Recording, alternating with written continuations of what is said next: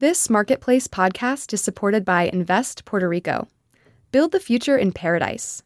Puerto Rico, a hub for innovators brimming with world-class talent and a thriving entrepreneurial ecosystem. Learn more at investpr.org/marketplace today. I was born ready, yo. Let's hit it. Whew.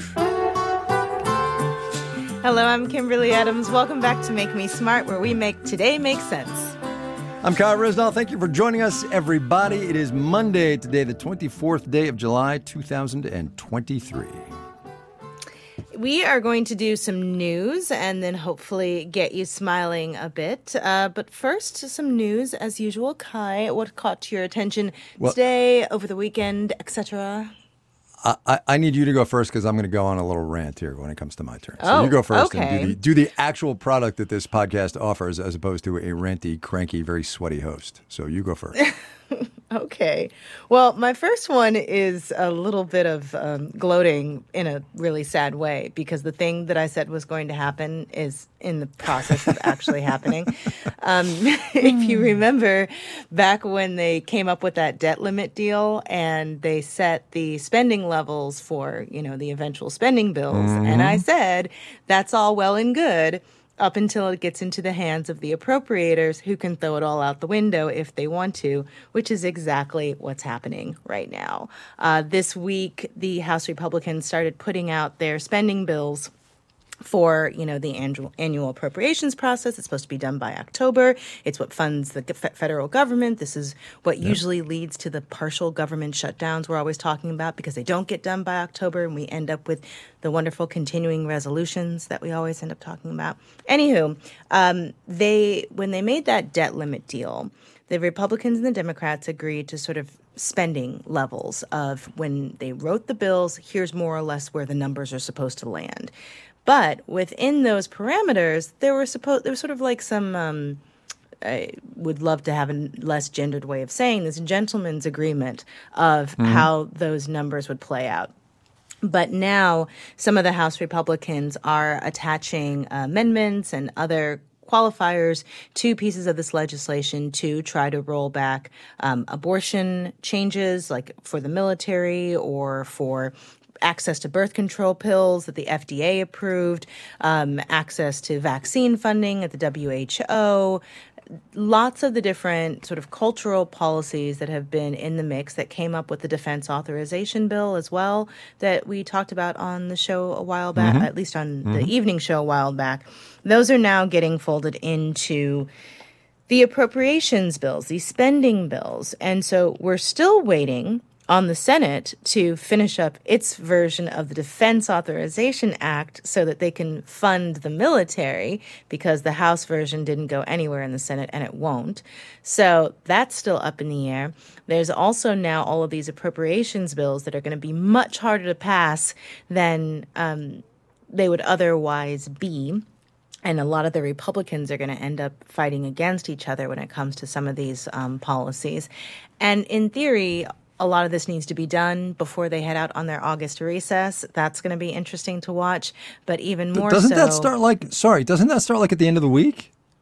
Uh-huh. I'm happy to play the straight man. That was not a setup. Oh, my goodness. Wow. It's supposed to. But even if it doesn't get done before the August recess, when they come back from the August recess, they're going to have a dead run to finish some of these bills before the funding expires in October. We're going to get continuing resolutions to keep government funding at a level, the previous year's level. But the issue still is the parties are so far apart on these issues that it's hard to see where the compromise is going to come. So it's going to be a relatively interesting late summer, early autumn when it comes to getting bills through the House and the Senate. So one of the deals that McCarthy made for the speakership was that he promised that he wasn't going to let any more of these big omnibus spending bills go through. I don't know if you remember that. I do. Because a lot of times when they really struggle to get these 12 individual appropriations bills through. They just bundle them all together. There's stuff that everybody doesn't like in them, but to get the whole package through, they just put it all together, and everyone complains about how many thousands of pages this spending bill is that nobody knows what's in it. And this is the narrative all the time. But McCarthy said he wasn't going to do that, and, regular order, that they were going to push these bills through in the traditional way. But that allows these amendments and these processes that can allow for the insertion of all these things. And to be fair, this is how the process is supposed to work. It really is. But, in this I think Congress has just forgotten how to do it, right? They haven't done it this way in a very long time.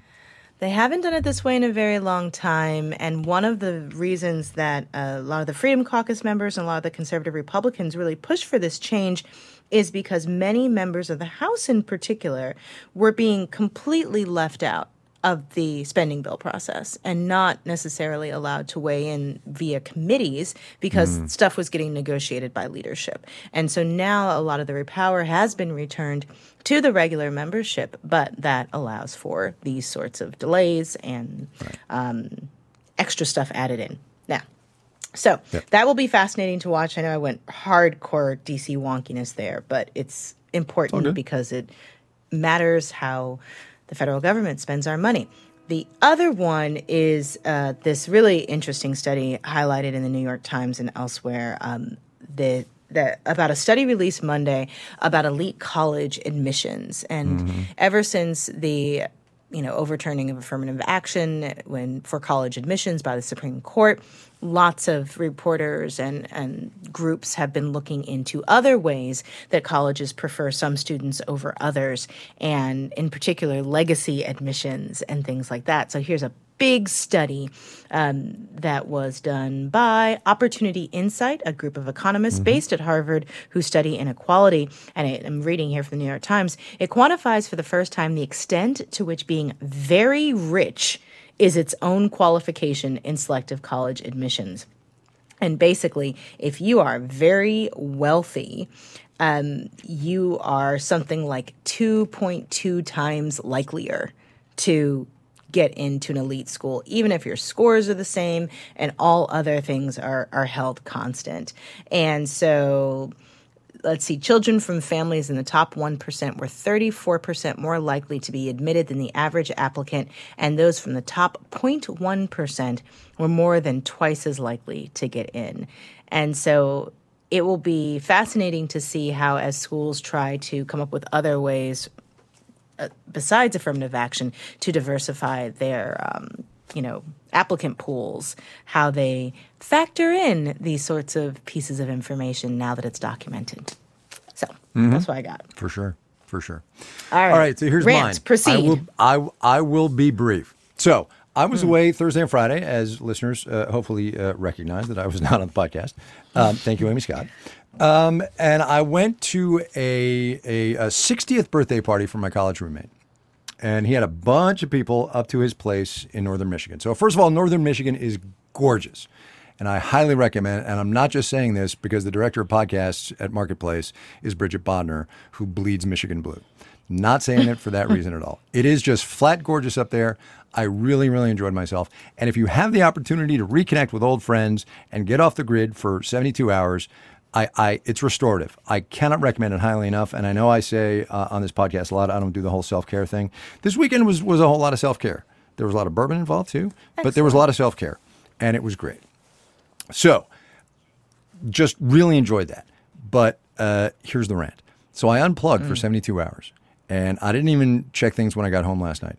And then I picked up, figuratively, the newspapers this morning, and you read about Israel in crisis, and I'm literally scrolling down the Washington Post homepage.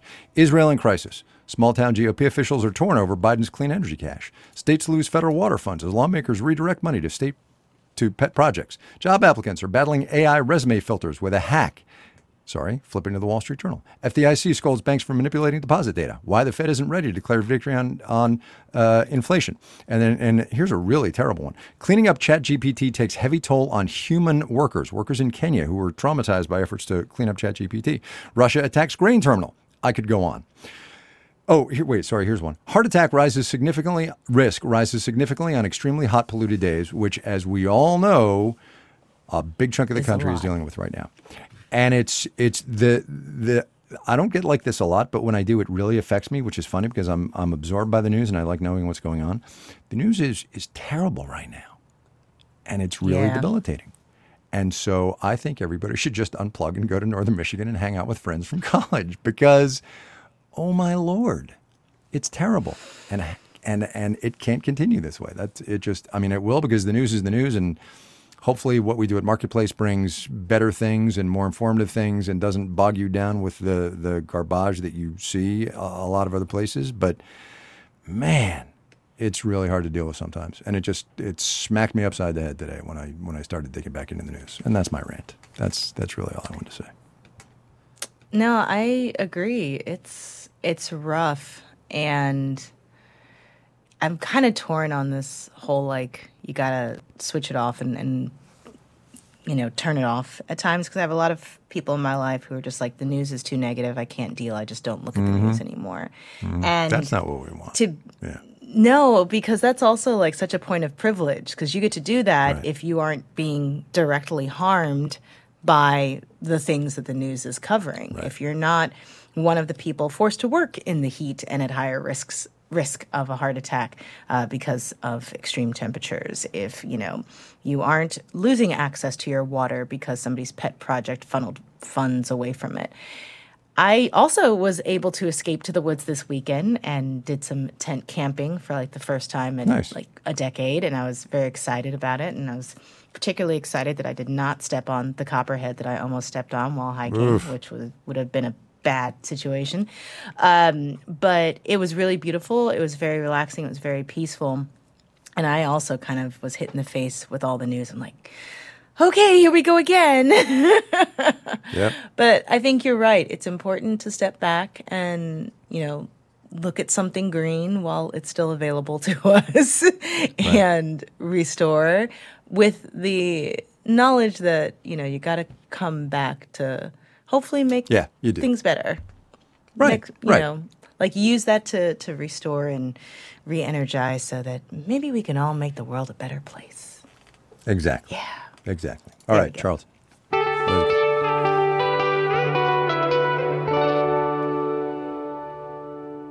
All right, what do you got? Anything? Or am I doing it? Not really, just that I went outside this weekend and went hiking, and it was lovely, and that made me smile. So I'm gonna own that.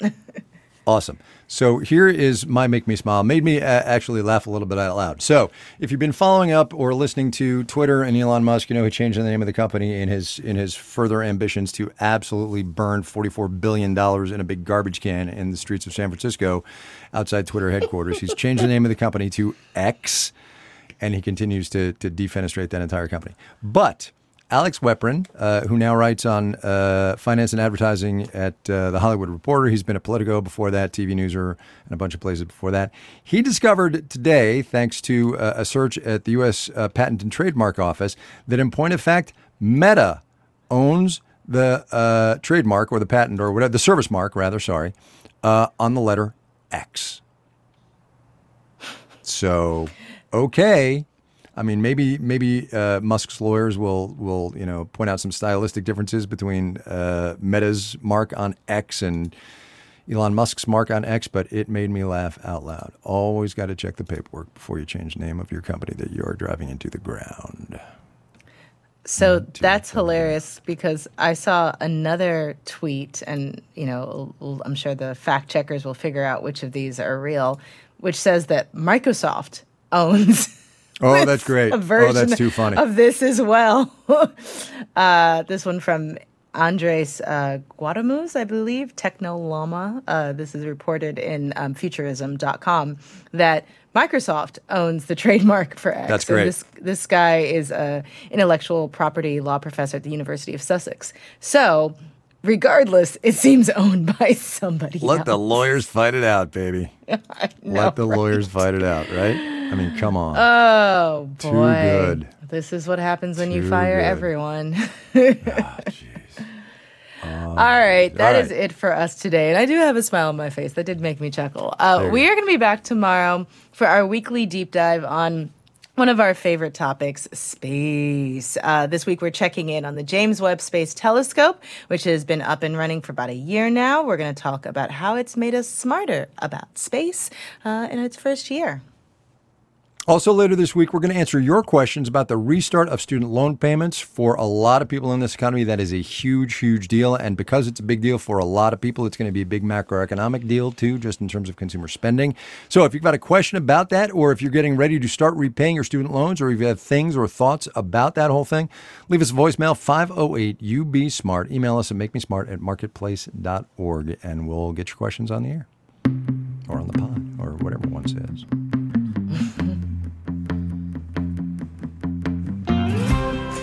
Make Me Smart is produced by Courtney Bergseeker. Today's program was engineered by Charlton Thorpe. Ellen Rolfes writes our newsletter, and our intern is Nilofar Shabendi.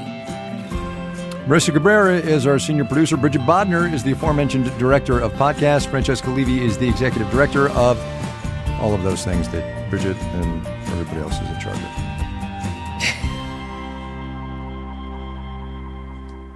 And a bunch of other stuff, too.